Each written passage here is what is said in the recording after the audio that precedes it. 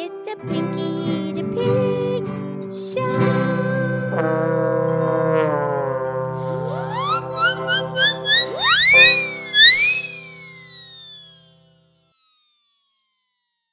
Okie dokie, this is me. This is Pinky the Pig, and it's time for our podcast show, and thank you for listening from all around the universe.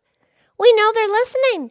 And Planet Earth, thank you for listening to the Pinky the Pig podcast show, where you can listen, laugh, and learn with an oink and a moo. And I'm here with my excellent friend, Mildred the Moo Cow. Hi, Pinky. You're good, huh? I'm good. I'm so good. I wake up in the morning. It's not that difficult. It's just a personal choice. Are you good? I'm good. I wake up in the morning. It's not that difficult. It's just a personal choice. Yeah, we know how to do that. So, guess what? What? Penelope made a new friend. She did? Yeah, this new girl, she moved to town. And so Lady Lynette invited Penelope's friend over with her mom. Oh, so they came over? Yeah, but here's the thing. What? Well, I don't want to gossip. No. So I'm not going to give her name or her mom's name. Okay. But I want to tell you what went down. Okay. So, they come over, and Penelope, she has her own little vegetable garden of her own. Yeah. So, she brings her little friend over to look at the garden, and Penelope jumps in there, she starts. There's a few weeds in there, so she's picking the weeds. And she asked her friend if she wanted to come help pick the weeds. And she said, okay. So, she gets in the garden. Well, the mom comes running over.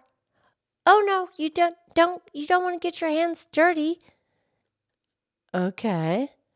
So Penelope's all, I have gloves. I'll get my gloves. And she can wear, my friend can wear her gloves. I can't tell the name. No, I get it. That's fine. Okay, so she gets the gloves. She brings the gloves back. She gives her little girl the gloves. Well, the gloves are a little bit dirty. They're in the dirt. They're in the soil. They're in the garden. She gives them the gloves. The little girl puts the gloves on. The mom's all, oh no, those gloves are very dirty. So, make a long story short, the little girl didn't get to dig in the garden with Penelope. Right. Okay, but Penelope, she's very sweet. She's like, okay, we'll do something else. So Penelope has this little red wagon, and she puts her little stuffed animals in there, and she pulls them around. It's fun. So they're doing that. They're pulling their little wagon. And then Penelope says, why don't you get in the wagon, and I'll pull you, too. And little girl's all, well, do you think you can pull me? And Penelope, she's all, yeah, I can pull my brother. He's 16. I can't pull him very far, but he gets in there. I pull him a little bit. Yeah, he helps me get momentum going, but I can do it. So yeah, get in there. We'll pull each other. So the little girl starts climbing in the wagon. Sure enough, here comes the mom. Oh no, you mustn't get in the wagon. It may tip over. You might get hurt. Oh, brother. Yeah, Lady Lynette said that she's a nervous Nelly. A nervous Nelly.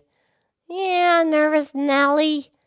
Yeah, that's a person that worries, and they're kind of anxious, and, they're focusing on the negative, and they think something's going to be bad, and they're just nervous. Yeah, Lady Lynette says she's a nervous Nelly. So anyway, okay, so now they're not doing a wagon. Okay. Penelope, so sweet. She's like, okay, we'll just pull the animals around, the stuff that for a while. They did that for a while. So then they go over. We have this big tree, and it has a rope on it, and it's a swing, but it's not real swing. It's just big knot at the bottom, and the children get on there, and you have to hold on tight and squeeze your legs on top of the knot, and then you swing. So Penelope's doing it, woo, woo, woo, and then so the little girl says, okay, I want to try. So Penelope gets off. The little girl reaches for the rope. She starts to pull up and get in position. And her mom comes running over. Oh, no. That's too dangerous. You mustn't do that. You might get hurt. No, that's not for you. Yeah.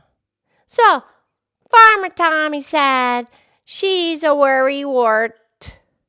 Oh, that's not so nice. Well, a worrywart, that's someone who's just, they're constantly looking at the negative and that they think the worst thing's going to happen. And some people think that if you touch a frog, you're going to get warts because the frogs have bumps on them. Yeah. And people do get warts, the bumps under their skin. Right, that's a virus. That has nothing to do with a frog. No, you're not going to get a wart if you touch a frog, although there are poisonous frogs. Right, that has nothing to do with warts. Anyway, Farmer Tommy said that her mom's a worrywart. Well, there's another term for parents. It's called a helicopter parent. A helicopter parent?